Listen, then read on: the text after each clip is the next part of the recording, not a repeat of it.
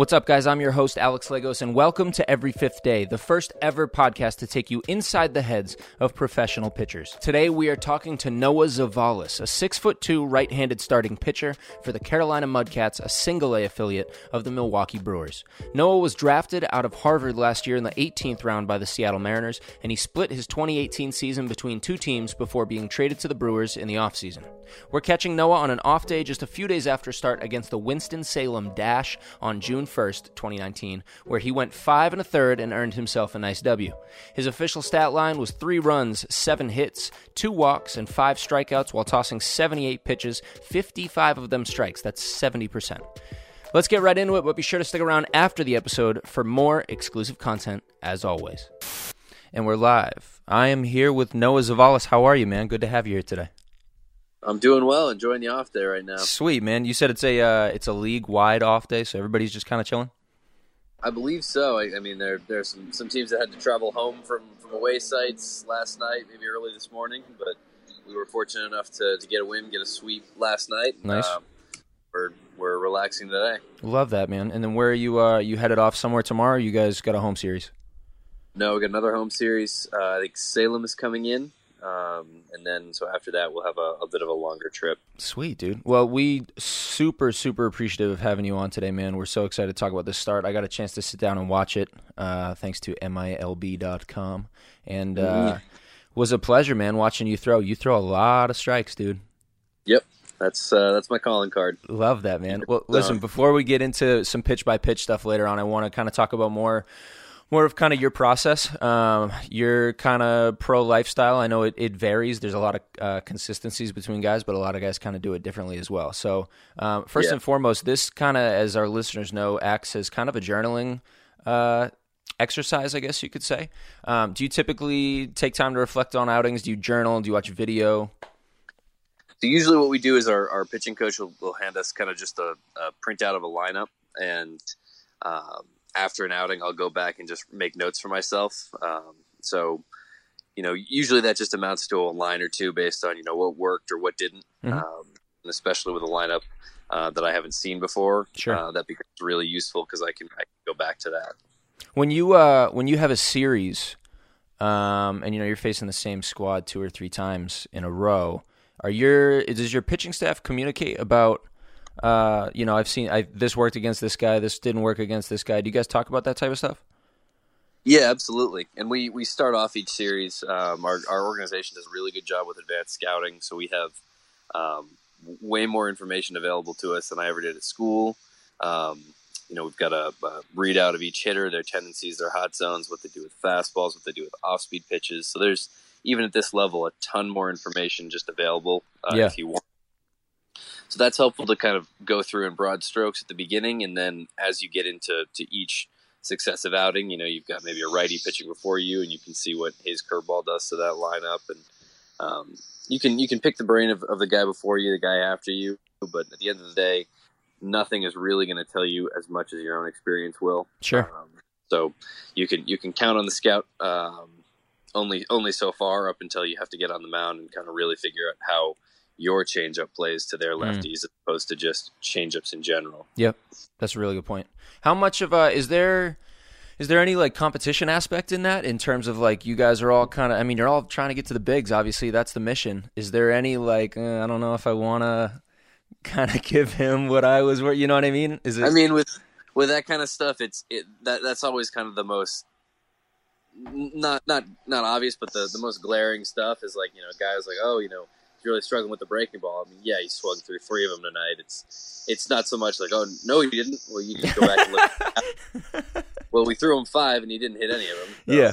Fastballs down the middle work. Yeah, do that. Yeah. It's also the case where you spend so much time with these guys and you're in such close contact with them that, you almost have to make the choice that's going to, breed,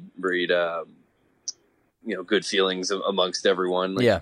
You got to get along because you play 140 games in 150, 160 days. It's a long season, and it benefits everyone if you're all on the same page. Nice. That's awesome. Yeah, I'm interested as we continue to crank out these episodes to ask that type of questioning to more guys to kind of get that feel across different organizations and everything. You know, I think you might get a different feel from whoever you're talking to, just from guys that I've talked to as well. Who I played with a bunch of guys who play pro ball, and you know, they're like, some of them are like, oh yeah, dude, it's dog eat dog out here. Like like some guys are super hush hush. I think that certainly could be the case. And maybe it's different from a starter's perspective versus a position player's perspective. At least for me, I mean, it's tough to kind of say, oh well, yeah, you know, I'm not going to tell this guy this hitter's struggling with changeups. My changeup's different from another guy's changeup. Yep. You know, it's or you know, fastball up plays to this guy. And at the end of the day, you still got to get that pitch to that spot. The other guys still got to get that pitch to that spot. So yeah, absolutely, man. Execution is the hardest thing. It's really easy to know intuitively or academically. You know, I can go in on this guy, and then another thing to actually do it. Yeah. Oh, for sure, man. When you look at the amount of info that the position players get as hitters, pregame or pre-series, how does that compare to the amount that you guys are getting on the pitching side? I think it's roughly the same. I think the breakdown is that they'll do a lot more video. So they want to know what each pitcher they're about to face looks like. So they'll sit there with a laptop and kind of see his pitches move, all that kind of stuff. Whereas it's not as important for us to see a guy's swing or see a guy hit a ball the opposite way. Yep. Because we can get that from the dugout more or less. Yep. You know, we can tell a guy if a guy has a slow bat. Yep. From the dugout, we don't have to see him face on. But they do roughly the same thing. I think before each game, they'll go through that night's starter and just kind of, here's his fastball, here's his off-speed stuff, here are his tendencies, this is what he's doing to put you away. Mm-hmm. So I think there's a lot of information, and again, it's now on the player to just kind of pick and choose what's really important to them. I know some guys will zone out during the meetings because they just don't use that kind of stuff. Yeah. That works really well for them.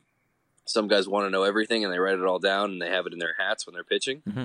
They can take the hat off and look at the kind of cheat sheet and put it back on. Like CC's cheat sheet that got stuck in his head the other day. You see that? Yeah. That's becoming more of a thing now. I mean, the outfielders have their cards in the back pocket, tell them where to position. You know, now pitchers are kind of, you know, if guys really have those tendencies that they can exploit, they're going to go for it. Absolutely, man. Yeah, I mean, as the game progresses, as athletes continue to get better and better, pitchers are getting better with execution on the mound with every pitch. It's like you got to do anything you can to stay ahead. It's an info game at this point. When you threw 2 days ago? Or no, more than that, Saturday or Sunday? It was Saturday. So I want to talk about kind of your, your 5 or 6 day routine, depending on when you're jumping back on the mound. You threw Saturday. What does your Sunday look like? Are you active? Are you hanging out? What's the deal?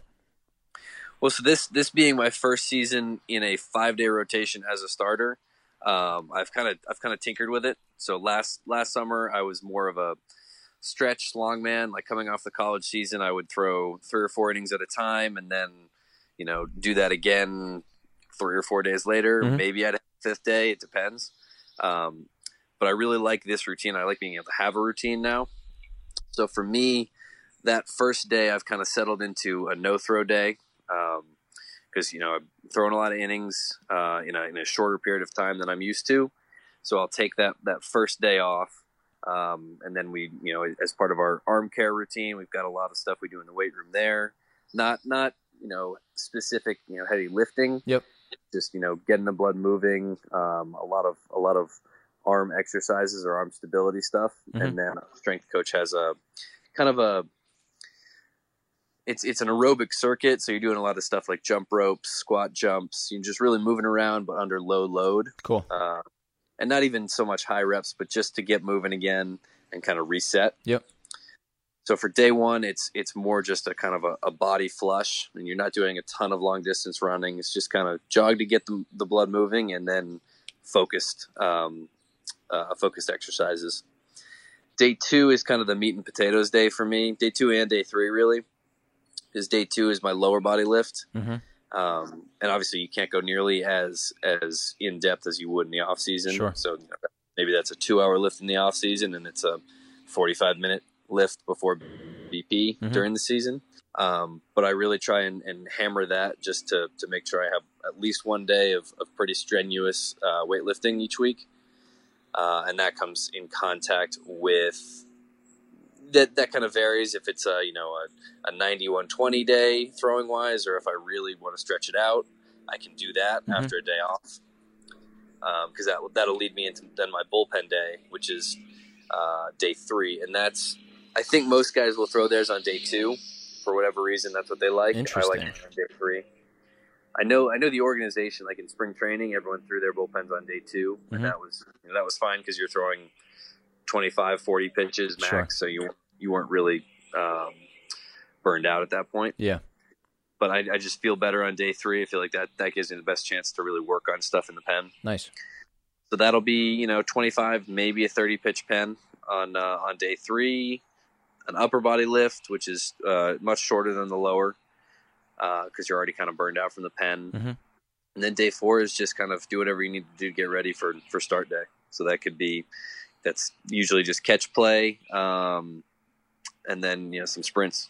Sweet. How much distance running are you doing? Hardly any. Really? Yeah. What's the reasoning behind that? It's really just it's not an effective flush technique. It really doesn't do what it has always been thought to do. You're making a lot of people happy right now saying this. Yeah, well, I came up with the guys over at Cressy Performance. Yeah. Started in Massachusetts and have since kind of exploded all over the country. Yep. But that was kind of day 1. One of Eric Cressy's kind of controversial opinions is that if guys are going to run, that's fine, but just have them do sprints, because it much more closely mirrors the kind of exertion from a pitching motion. So I do a lot of sprints, but really the only time I'll kind of extend that run is on day 1, where I'm just kind of jogging pole to pole for 5 minutes just to really kind of start my day. It's not I really want to burn myself out over 15 miles. Nice. That's awesome, man. Very cool. Yeah, I know a lot of guys would probably be very psyched to hear you say that. Oh, Milwaukee says we don't have to run far. That's really nice. When you talk about upper body lifts, what type of movements are you working in there? Usually that's a push, a pull, and a core stability, and some guys leave it at that. I usually try and add 2 or 3 more exercises of those variations. But I mean, for instance, yesterday it was like single arm dumbbell bench, dumbbell row, TRX work. So that could be pretty much anything, but the TRX it features heavily in our program. Yep. We use the Kaiser machine a lot, which is a lot like the pulley system, but it can measure force output. So that's really nice very versatile. We have one of those in our clubhouse. And really that's about it. It's a lot of core stability on that day. And, you don't want to burn it out pushing or pulling crazy heavy weights, especially because I just threw my pen on that same day. So a lot of it is just get in there, kind of get the muscles moving, really feel it, but not, I don't feel sore from that one the day after. How about off time when you do get down days and when you get home from the park or before you have to head to the park, besides doing awesome podcasts like this one? What are you spending your downtime doing? So I have a 1989 Jeep Cherokee, and it's a 30-year-old car, and kind of what I'm doing in my days off, my downtime right now is just kind of, it's not broken, but fixing it up. It does everything I need it to do, but I'm kind of learning about cars in general and this car in particular. Yeah. Kind of getting under the hood, sliding under the body, and just really kind of cleaning it up, putting some new creature comforts in there, and really just kind of teaching myself about auto maintenance. Very cool, man. All power to you, dude. I'm not man enough for for engines and stuff. It's something I've always been like, I'd really like to know how that works, but then taking steps to learn about it, I've never gotten into it. Yeah, it's nice. It's nice that this is. I mean, it doesn't have power windows, power seats, anything like that. So, in that sense, it's easier to learn on because you can pull everything out and then actually see everything, how it works. Yep. It's not like everything's hidden in an electrical box. Yep. You see why everything does what it's doing. Very cool, man. How about, I want to talk a little bit about diet, nutrition type stuff. Are you somebody who focuses on that, or are you just kind of like, I'm the man, I'm just going to get out there and throw. I don't care what I put in my body? No, that second one has never been me. Even from a young age, Mom did a really good job in kind of hammering that home. Shouts out, Mom. Yep. It was always like the protein, the carb, and the vegetable, cool. All three on the plate. And that's something I've tried to carry over from college and then into pro ball. And it's been a lot easier than I thought it would be. Eric Sim has become really popular on Twitter with all his, minor league hellhole stories. And, I'm reading those. It's funny, but it's also, oh shit, is this what I'm in for? Yeah, here we go. But I haven't encountered anything just, I don't have any horror stories. I mean, there's, every minor league baseball player will have that one time where the caterer forgets to show up. Mm-hmm. You don't get dinner that night, so you have to go out and spend $10 on dinner. Yeah. But by and large, I think the Brewers and the Mudcats organization in particular do a really good job with the pre and post game meals. I mean, there's always enough food. It's always pretty good food. So, I think we're pretty fortunate in that regard. Yeah. And it makes it easier. You're not choosing between McDonald's and Burger King. You're choosing between, do I have green beans? Do I have peas tonight? And it gets better as you go up. There become more options, better options.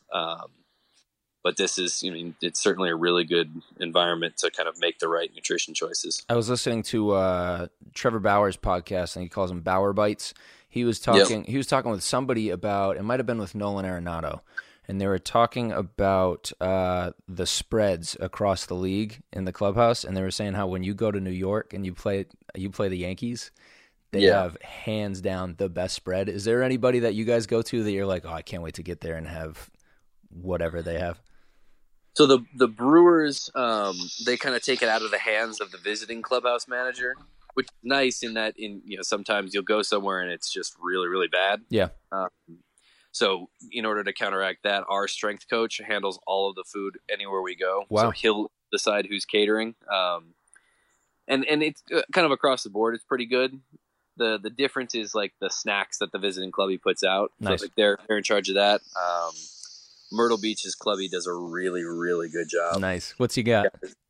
He's just got a table. It's like two different types of trail mix, bunch of nuts, some fruit, gummy bears. Guys crush the gummy bears. Sweet Tuck them in the pocket, eat them between innings. Yeah. Plenty of bottles of water. Just a lot of variety right there. Yep. Where you need. Really, really good on the snacks. That's awesome, man. Very cool. Yeah. Let's get kind of into your start, man. I'd love to go. I want to talk specifically about the second and third innings. The second inning, you rolled. I've only seen you throw once, but that inning, I would say, is okay. When he's at his best, that's what it looks like. Your curveball was sharp and down. The fastball was dotted inside and out. What's your mindset through an inning like that, where you're just like, do you realize in the moment, wow, I'm rolling right now, I'm in a really good rhythm here? Yes and no. I think it's a lot more about just kind of consecutive pitches. You drill a fastball, and like, all right, I got that, and then you spin a really good curveball. You're like, okay, back to back. I got it now.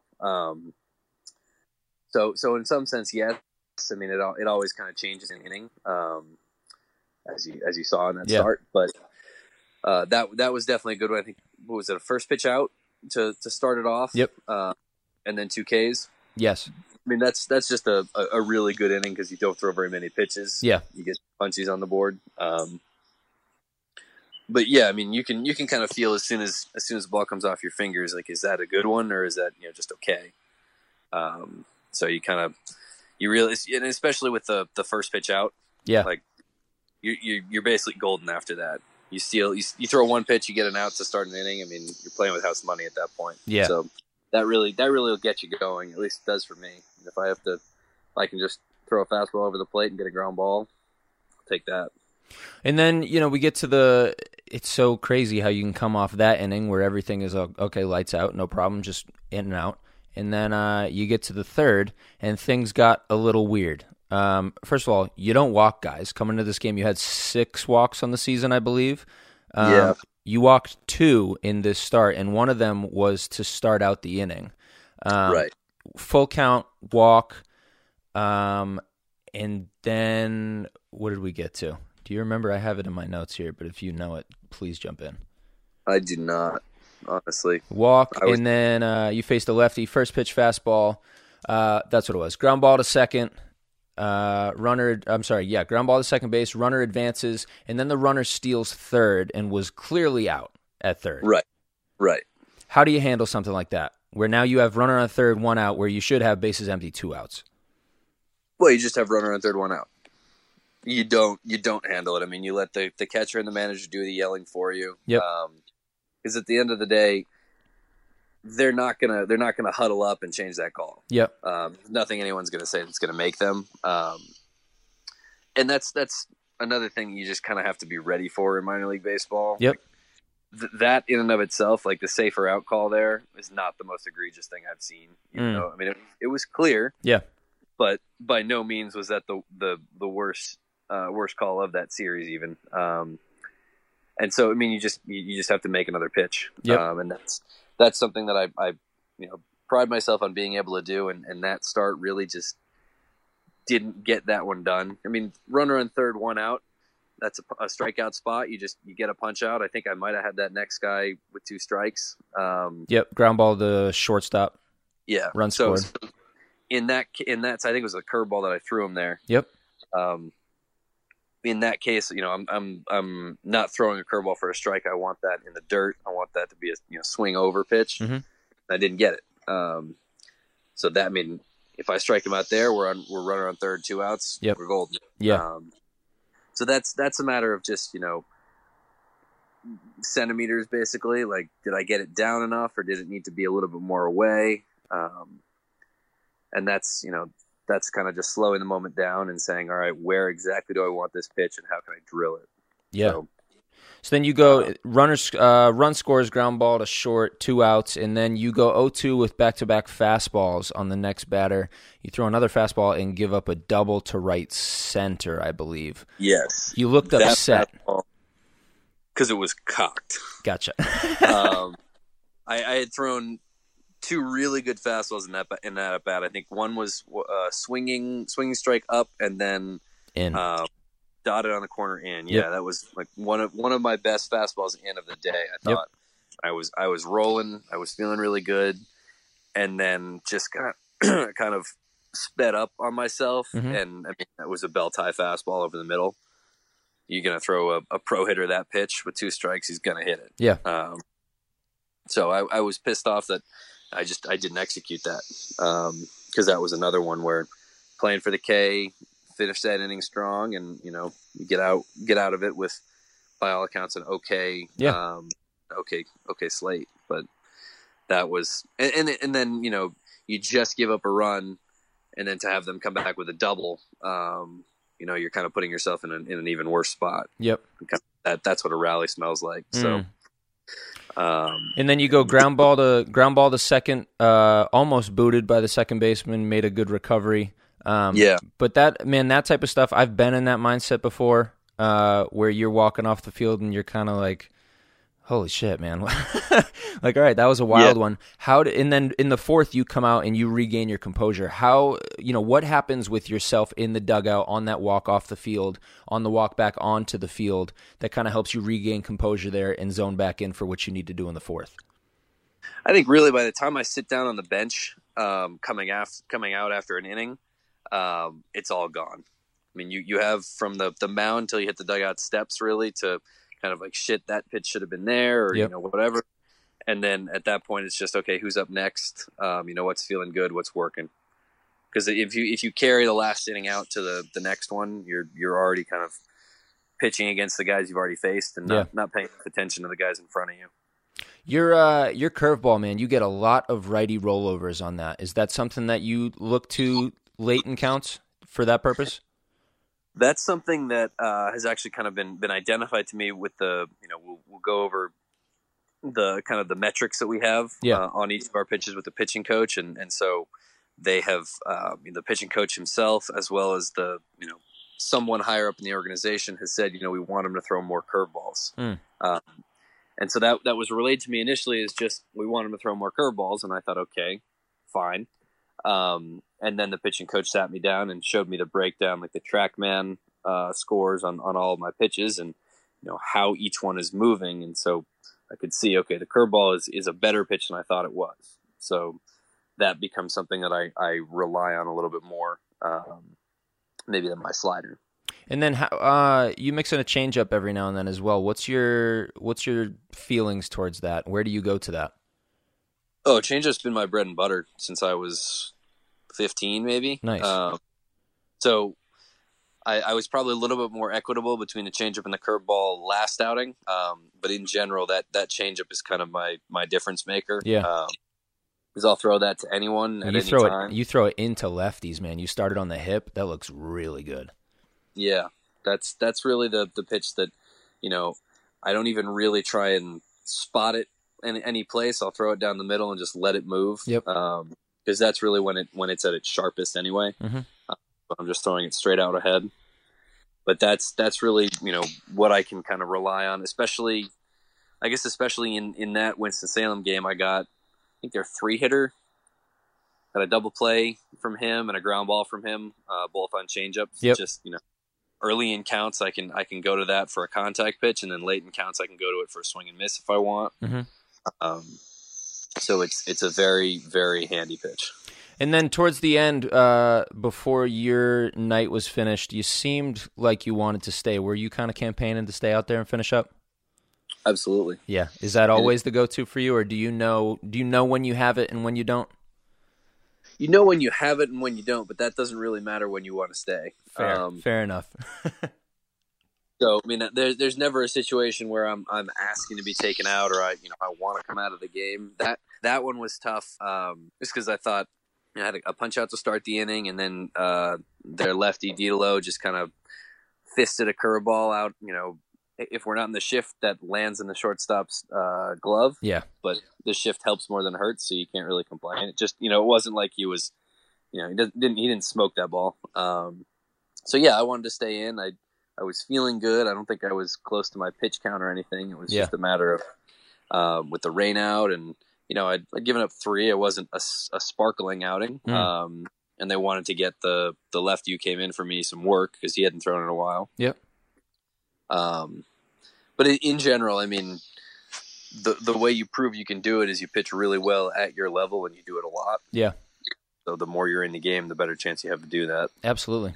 A lot of pitchers, especially recently, I think Rich Hill was caught on film the other day walking off the field after giving up a check swing base hit to the left side where they had the shift on against a lefty, and he was pissed, and he was yelling into his glove. And how do you feel about the shift? How do guys that feel about the shift? What's kind of the general consensus of pitchers that you're around on whether it's a good thing or a bad thing?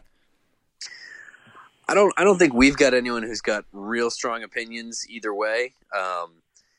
I think it makes sense when you've got a guy whose stuff is a little bit more shift friendly, I guess. Like I'm going to pitch to contact a little bit more. I mean, I'll get my punch outs, but you're not going to shift on a lefty with the guy throwing 98, right? It just doesn't make a whole lot of sense. Or maybe you abbreviate the shift a little. But at least for me, I mean, we've got some stellar defenders up the middle too that cover a lot of ground. Mm-hmm. So I'll turn around on a sharply hit ball up the middle and think, oh, that's through, and then, oh no, guy's 2 steps to his left. So I mean, I'm a fan. I think if we've got the information, we might as well use it. Yeah. And if guys aren't going to adjust their swings accordingly, then that's their bad. Yeah. So I think the higher levels you get to, the less guys are going to adjust their swings like that, because they have the numbers on their side too that says, hey man, I hit 35 dingers a year, so what are you gonna tell me? Right. And every once in a while it's gonna burn you. That's just the way it is. Yeah. And of course that's the one everyone focuses on, is like, oh yeah, I hate the shift. It cost me a hit, cost me a run, whatever it was. But how about all the you don't think about all the ones it's taken away because the guy was right there where the shortstop's on the second base side of the bag. Yep. Or second baseman side of the bag. Excuse me. You said it wasn't a dazzling start for you. I thought you looked good regardless of outcome. What do you think you could have improved on for this start? It was kind of a building block for me in terms of really maintaining the feel of my changeup, because that's a pitch I just didn't have the past couple outings. Mm-hmm. I just wasn't real comfortable with it, and it was kind of spinning on me, not really moving a lot. So getting back to a point where I felt like I was throwing that with a lot of movement and having good results with it, that was important. And then I think just a couple pitches here and there. I know the one on the double, although that one didn't really hurt. Yep. Obviously the 2 walks. I mean, that pisses me off more than anything, really. Just Yep. putting guys on base is not what I want to do. I think it was a fastball to Madrigal up and away that he kind of shot into right for a single. I don't know if he got an RBI on that, but it was a 2-strike count. Like, Yep. anytime you got a guy 0-2 and he gets a hit. That was after he fouled off 2 bunts, right? Yes. Yeah. Yeah. So that seemed kind of like a freebie to me. Looking back on it, maybe that's a good spot to pull out the slider, just something he's not seen before. And, Sure. Just give him a different look for the first time that he's swinging. I mean, overall, like there were some pitches on, that I made and I wouldn't take back. I think there was a broken bat single to Remillard up the middle. Yep. What are you going to do? Fastball down and in, and broke his bat. Yep. So, I think there were, and that was another 2-out hit, again, where it's like, can't really do anything about that. Obviously I'd love for it to find a glove, but you just got to make the next pitch. And I think there might've been a walk in that inning as well. Mm-hmm. So, that's the kind of stuff that, shit's going to happen. Like the broken bat hits are going to happen, but what you can control is how you react to it. And putting another guy on base obviously isn't helping your cause. So that was really kind of, can't let it spiral on myself like that. Yeah. You threw at Harvard 3 years or 4? 4. 4 years at Harvard. So you got that degree too, man. Nice. Yes, I did. Yeah. While you were there, were you also a high percentage strike guy, not walking guys, or is this a newer thing for you that you're able to stay around the zone? My first few years, I wasn't a high percentage anything guy. I think I had 12 innings combined freshman, sophomore year. I was not good. Yeah. Junior year, I had some struggles too, but it was the summer after my junior year and my senior year that I really put it together and kind of stayed around the zone, but was around and in the zone with 3 or 4 pitches. Mm-hmm. And that's what really made the difference for me, is that I, working ahead in the count makes all of my stuff better, makes anyone's stuff better, really. Yeah. And so when you do that, you kind of open up a world of possibilities for yourself. For sure, man. Well, dude, we are so excited to have had you here. I'd love to have you back. This was a great convo, man. And is there anything that you want to plug, dude? Where can we find you on social media? Your next start, when's it going to be, etc.? Yeah. On social media, Instagram and Twitter, just my name. Next start is tomorrow, so the day after the off day. We got Salem coming into town, nice. So that'll be a good one. Yeah, I mean, follow the Carolina Mudcats. Sweet, man. Oh, that was one last thing I wanted to talk to you about, Yep. And then we'll really end this. You've bounced around a little bit in just the last year. What is that like? How do you deal with that? Like, first of all, just the uncertainty that you can be anywhere at any time, but also then having to adjust.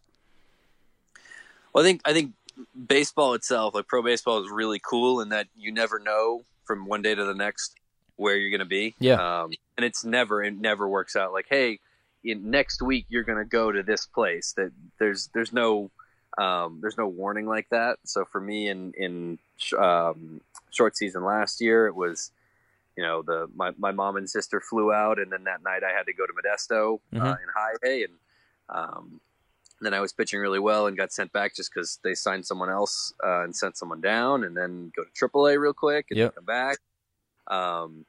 So for me, that's exciting. And cool. Some guys, that's really stressful. And, if you have a wife and kids or people depending on you, that makes things a lot different. Yeah. But I'm I'm just kind of out here on my own. I've got my host family, which is great. But I don't have to worry about kind of, I can do that. I can bounce around and be totally happy with that. So, I think that it's difficult to try and game plan or play GM or anything like that. You just kind of enjoy one day at a time and be as successful as you can at that level, and that'll take you wherever you go. I can imagine that's the only attitude that will really keep you sane in that situation where you're with, what'd you do, 5? This is your 5th team, second organization? It sounds right. Maybe 4th. 4th team? Yeah. Because you went back, right? Seattle. Yeah. Yeah, 3 with Seattle and 1 here. Cool, man. Well, listen, dude, I really appreciate your time. Great talking to you. And like I said, we'd love to do this again with you. Catch you after the next one. Sweet, man. Yeah, no doubt. Thanks, everybody, for listening. Hope you enjoyed this. And hit Noah up, man. He's waiting for you to shoot him a follow on all his platforms. See ya. Thanks for listening to Every Fifth Day. If you want more, find us on Instagram at Every Fifth Day Pod for clips from this episode, other episodes, and in-game footage. Also, follow me, Alex Lagos, at Alex Lagos Was Taken, for daily behind-the-scenes content and more. Thanks again for listening. Press play on that next episode and enjoy.